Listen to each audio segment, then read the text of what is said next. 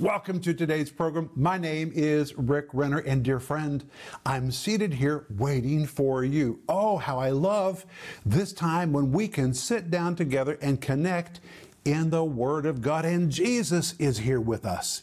He said, if two or three of you will gather together in my name, I'll be there. He never said we had to be in the same room. He just said we had to be gathered together. And I'm here, and you're here, and Jesus is with us. And with Jesus, today we're going to be looking at James chapter 2. On Monday, we saw the need to get rid of wrong thinking. Ay, ay, ay. On Tuesday, I gave you 5 simple steps to change your thinking. On Wednesday, we covered the fact that we need to think straight and right about religion. Yesterday, we talked about prejudice in the church, and today we're going to talk about keeping our thinking straight about people's economic status and money. But the entire series is called Keeping Your Thinking Straight. And the subtitle says, Biblical Guidelines for Thinking Straight in a World All Messed Up. The Bible is so direct and practical about these very important issues. And friend, this is a series that you need to hear and hear and hear and hear. Yesterday's teaching was amazing about no room for prejudice in the church. And today's teaching is just going to be so helpful. And this series comes with a study guide. And you can order both of these by going online or by giving us a call right now. And we're offering you my book. Today is the last day we're offering it, called How to Keep Your Head on Straight in a World Gone Crazy. The subtitle says, Developing Discernment for These Last Days. John Bevere wrote the foreword. 31 Christian leaders endorsed this book. And dear friends, if you feel that you're surrounded by a sea of confusion and nonsense, and you need to know how to navigate the season that we're living in, this is the book that you need to read. So please call or go online and order yours right now. And I guarantee this is a book that you're going to want to give to somebody else. Especially the first 3 chapters are riveting about the nonsensical issues we're dealing with in life today and how we as believers should respond to them. We need to keep our head on straight, even though it seems the world has gone crazy. But you can order all of this by going online or by giving us a call. And when you become a partner, we're going to send you 2 books as our way of saying, welcome to our partner family. We're going to send you my book called Life in the Combat Zone. The subtitle says, How to Survive, Thrive, and Overcome in the Midst of Difficult Situations. And this book is dedicated to our partners. And we're going to send you Denise's book called The Gift of Forgiveness. And friend, when you become a partner, it is amazing what happens. Through your regular giving, someone else's prayers are answered. There are people out there crying, saying, God, please send me somebody that can bring me teaching of the Bible that I can trust. And when you become a partner, you enable this teaching to go to that person. And just like it's been a blessing to you, it becomes a blessing to them, and it changes their life.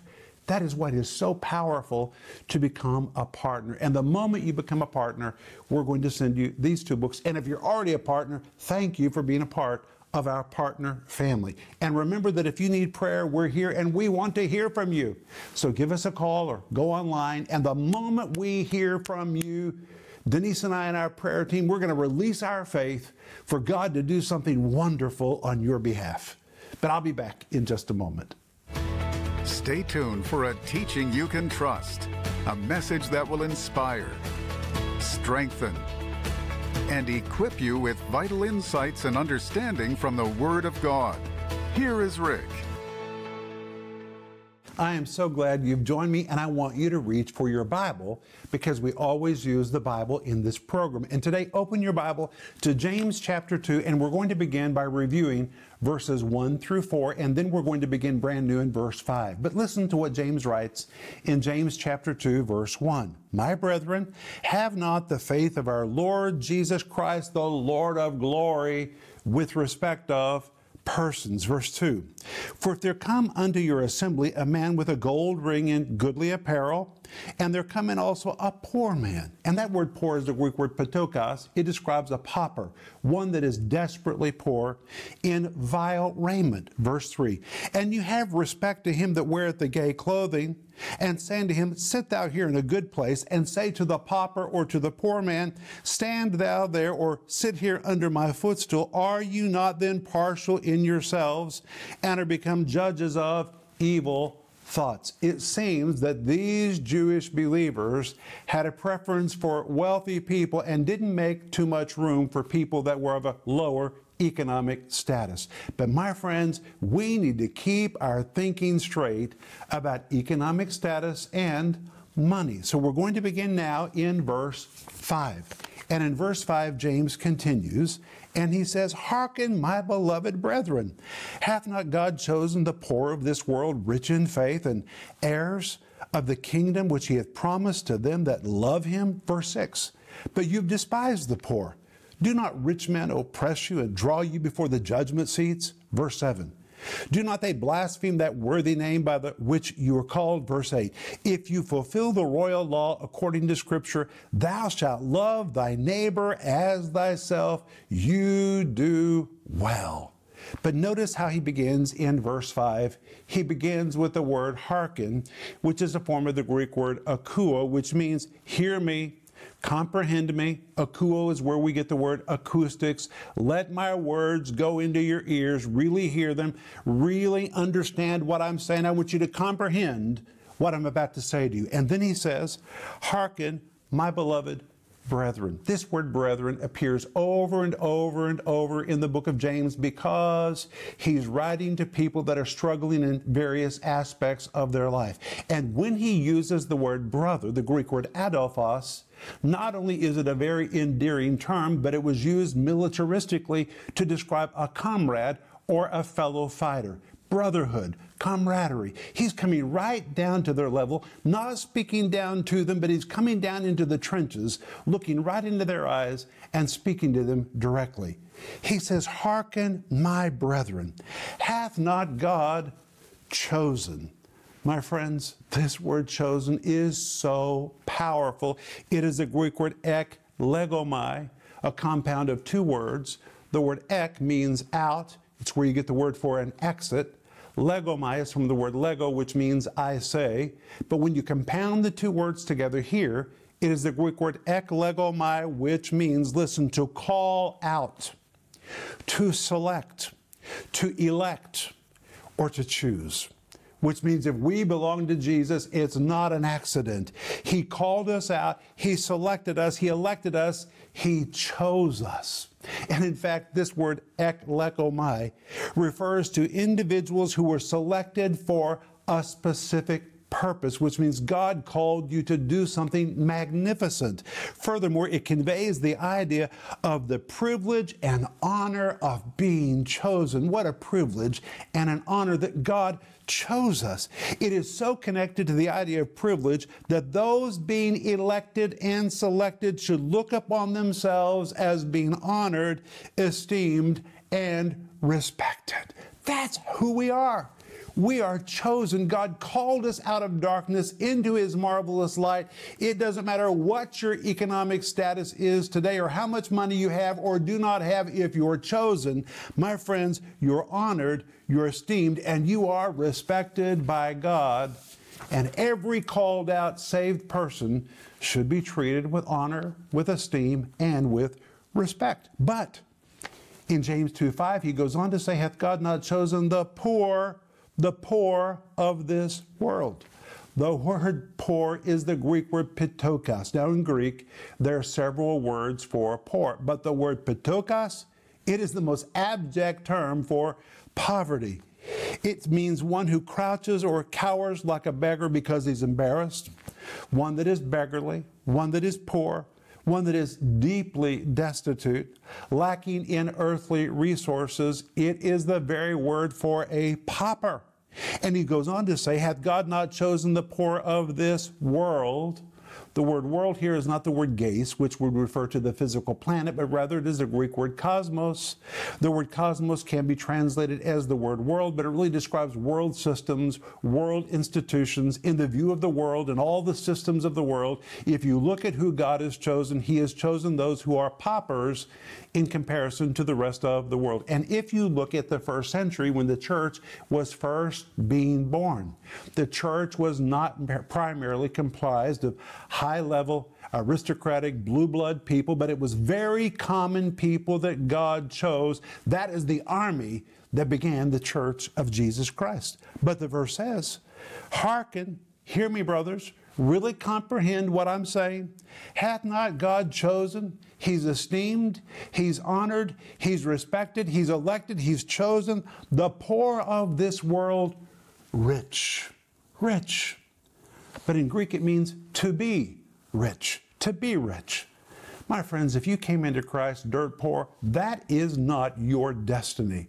When Jesus came, the Bible tells us in Luke chapter 4, verse 18 and verse 19, He came to preach the gospel to the poor, which means the gospel is an economic game changer. The gospel changes people's lives, including their economic status. He came to preach the gospel to the poor. And this verse says, He's chosen the poor of this world to be rich in faith. And the word rich here is the Greek word plusios. Such a marvelous word. This very word is used in Ephesians chapter 2, verse 4 to describe God being rich in faith. That word rich, the same word that is used here, the Greek word plusios, means wealth so great it cannot be tabulated, vast wealth, extreme riches, incredible abundance. It is the very word which was used by Plato to say no one was richer than the legendary King Midas. And that very word is used in Ephesians 2, verse 4, when the Bible says God is rich in mercy, which means when it comes to mercy, God is plusios. Or I say, God is filthy, stinking rich when it comes to mercy. He has so much mercy, God Himself is not even aware of the extent of His mercy. It just compounds and compounds and compounds. He's rich in mercy. And my friends, that's good because we need it. God's mercy is continually coming toward us. You're never going to run out of God's mercy. But now that word plusios is used here to say God has chosen the poor of this world to be rich in faith. Filthy, stinking rich in faith. Now I want to read you another verse. When you come to Revelation chapter 2, Jesus is speaking to the church which is in Smyrna. And listen to what He says to them. He says, I know thy works. This is Revelation chapter 2, verse 9. I know thy works and thy tribulation and poverty. The church in Smyrna was suffering abject poverty. The city of Smyrna was a very rich city. It was a resort city, a tourist city, seated right next to the sea. And most of the people who lived in Smyrna were well-to-do. But when believers came to Christ, they lost everything due to persecution. They lost their jobs. They couldn't get another job. And because they chose to remain faithful to Christ, they lost many of the possessions of the world. They lost their jobs, they lost their homes, they lost their belongings, they lost their finances. And Jesus says, I know your tribulation and poverty. The word tribulation here is the Greek word thalipsis. It means to be hard-pressed, to nearly feel that you can't breathe, to be crushed, to be suffocated. This was suffocating poverty, and the word poverty that is used here is this same word which describes abject poverty. They weren't poor because they were bad workers. They were poor because they lost everything when they came to faith in Christ. But now, when we come to James chapter 2, verse 5, it says, Hearken, my beloved brethren, hath God not chosen the poor of this world to be rich in faith? In faith. And let me tell you, if you're rich in faith, everything else will change. First of all, when you're rich in faith, there's so many kinds of riches in your faith. There's the fellowship of the Spirit, that is so rich. There's fellowship with other believers, that is so rich. There's camaraderie between you and others, that is so rich. There's the fullness of the Spirit, that is so rich. There are the gifts of the Spirit and the fruit of the Spirit. They make you so rich. But in this particular verse, it says you're rich in faith. Faith. From the Greek word pistis, it describes a force that is moving forward. I say faith is like a bullet shot out of the gun. If you have released your faith, it's going to take you from where you are to another place. Faith never leaves you in the same place. And he says you are really, really rich in faith, and your faith is going to change your circumstance. It's going to remove you from where you are and take you to a new place. What is that place? Well, listen to what it says. Verse 5, hearken, my beloved brethren, hath God not chosen the poor of this world rich in faith and heirs? Heirs. The word heirs here, the Greek word kleronamos. It means someone who inherits. In ancient times, it depicted inheritance, a title deed, a legacy, an inheritance, or inheritable materials, or a heritable estate. And in Christ, the lot has been cast in our favor, and we are co-heirs with Jesus Christ, according to Romans chapter 8. And everything that belongs to Christ belongs to us. And if we're rich in faith, the Greek word pistis, indicating a divine force that causes you to move from where you are into another place, it will take you right into all of your inheritance, which is in Christ Jesus, which means if your economic status is low, it can be changed. That is why I said when Jesus preached the gospel to the poor, it was an economic game changer. Say amen. And verse 5 goes on to say, hath he not chosen the poor of this world to be rich in faith and heirs of the kingdom? Kingdom. The word kingdom is the Greek word basileia. It describes a realm of rule. God's intention is for every person, regardless of their economic status, to eventually come to a place where they live life with reigning power. Then he says, which God has promised to them that love him. It is a divine promise to you. It's a divine promise to every believer, to every person that loves him. And the word promise is a Greek word which describes a promise, a guarantee, or God's pledge. This is God's pledge. But then when you come to James chapter 2, verse 6, we find that the believers that James was writing to have had judgment against the poor. My friends, we need to give the poor the gospel. If people are suffering economically, we need to teach them the Bible, not judge them for being poor. Their faith, if released, and if they stand on the promises of God's word, can be changed. They can be rich in faith and heirs of the kingdom that God has promised to them. So he says in verse 6, but you've despised the poor. Do not rich men oppress you and draw you before the judgment seat? The word despise is the Greek word atemazo, from the word timao, which means to honor or to esteem. But when it turns into atimazo, it means to dishonor, to insult, to be shameful in your behavior of another person. We already saw in the first 4 verses that when the poor came into their church services, they were saying, hey, you, stand over there. But you that are wealthy and have on nice jewelry and are dressed nice, please, we want to give you a preferred seat. My friends, this is not right. Everyone rich had to start somewhere. Most people are not born wealthy. And my friends, it doesn't matter what status you were born into. If you'll grab hold of the Word of God, if you will release that faith that will take you forward, and if you'll enjoy what you have received in Christ as part of your inheritance and learn to reign, your economic status can change, and so can the economic status of any person that you meet or that is attending your church. Don't judge them. Just because they're poor, they're not going to be poor forever. But this verse says they had despised the poor. And the word poor, again, the Greek word patokos, meaning one who crouches or cowers. He's embarrassed because of his status, like a beggar, poor, deeply destitute, lacking in earthly possessions, a pauper. Then he says in verse 6, do not rich men oppress you? Oppress you? These are the ones causing you all the trouble. But these poor people, when their lives turn around, they're going to change the world. And he's telling them you need to keep your thinking straight about people's economic status and about money.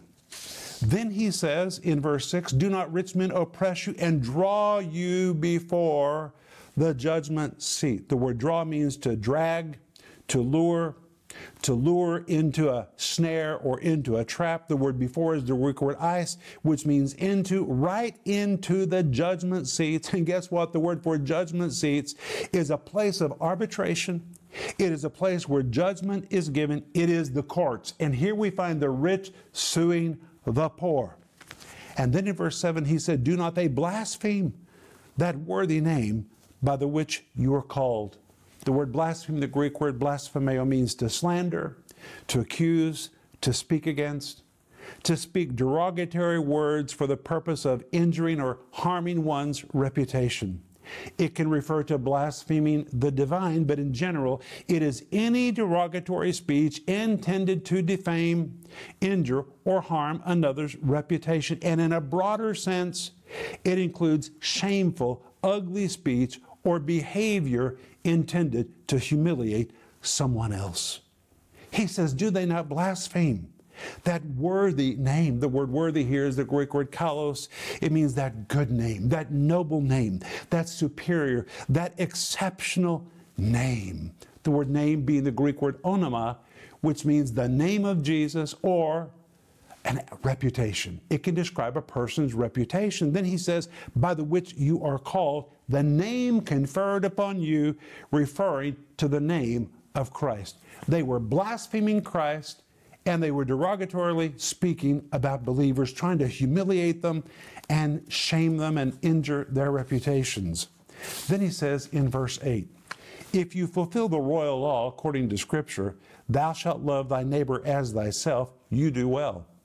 The word fulfill is the Greek word teleo, which means to bring to completion, to bring to maturity, to reach an aim, or here is the aim of the royal law, that thou shalt love thy neighbor as thyself. The word love here, the Greek word agapeo, it's the word agape. It describes the God kind of love, the highest kind of love, what I call high-level love. It is a love that loves with no strings attached. You're not loving for what you're going to get back. You're just loving. And here it says, thou shalt love thy neighbor.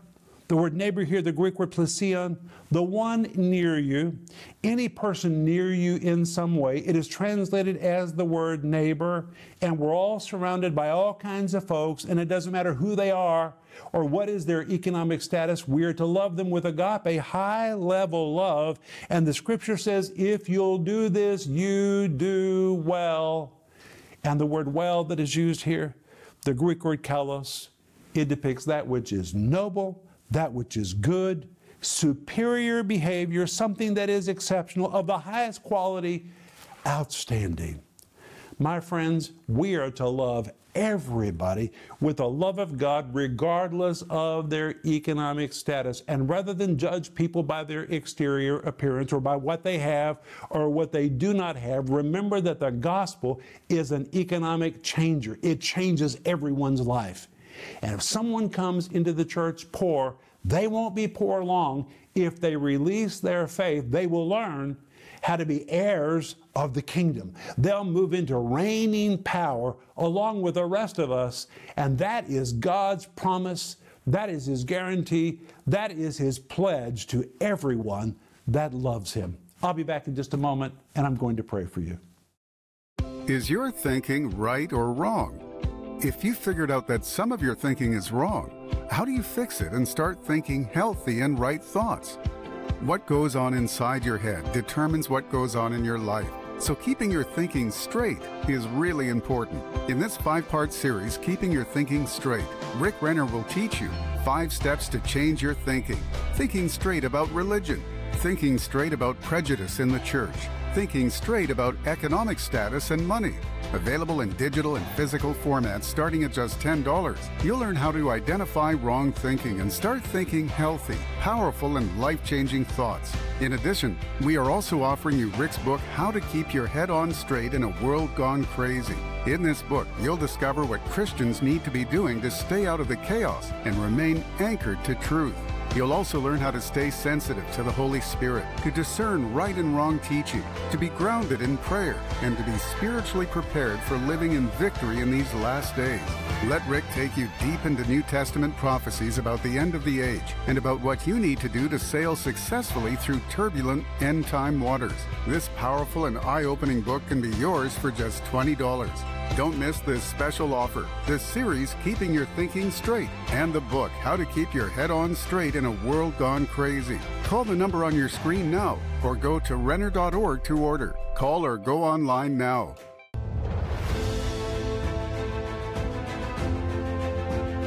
Friends, this is Rick Renner. I want to give you a good report.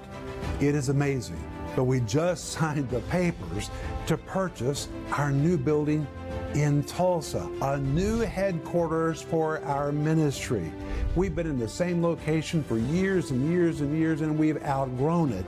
And because so many people are reaching out to us for more teaching and for prayer and for ministry, we need more space so we can effectively minister to them.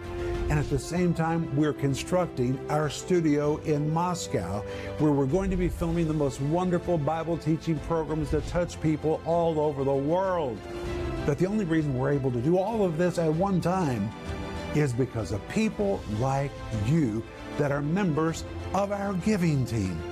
And because of your gifts, we're able to do this in Tulsa, we're able to do this in Moscow. And my friends, I want to remind you that it's not about the buildings. No. It's about people that need to be touched. We just need space so that we can minister to them. And I want to say thank you so much for being a part of the giving team and remaining a part of the giving team as we get the buildings ready and put up walls and get ready to produce programming and to minister to people all over the face of the planet. And if you're not a partner and a member of our giving team yet, please become a part of our team today. Wow, we have had quite a week studying about how to keep our thinking straight. And today is the last day that we're offering you the brand new series called Keeping Your Thinking Straight. It's 5 parts. It comes in multiple formats, and the subtitle says Biblical Guidelines for Thinking Straight in a World All Messed Up. And this week we covered about how to get rid of wrong thinking, 5 steps to change your thinking, thinking straight about religion, thinking straight about prejudice in the church, thinking straight about economic status and money. My friends, this is so powerful, and it comes with a study guide. Order yours right now by going online or by giving us a call. And when you reach out to us, let us know how to pray for you. We really want to pray for you. And we're also offering you my book. Today is the last day we're offering it, called How to Keep Your Head On Straight in a World Gone Crazy, Developing Discernment for These Last Days. Order yours now by going online or by giving us a call. But I want to pray for you right now. Father, I thank you that regardless of our economic status, the gospel is an economic game changer. Lord, if we'll release our faith, we will learn to be heirs and rulers in the kingdom that you have guaranteed and pledged to every person that belongs to you. Help us, Lord, to embrace your word, stand on it, act on it. And Lord, we thank you that your word can change all of our economic status. In Jesus' name, amen. Wow. I'll see you next week. But remember, Ecclesiastes 8:4, where the word of a king is, there's power.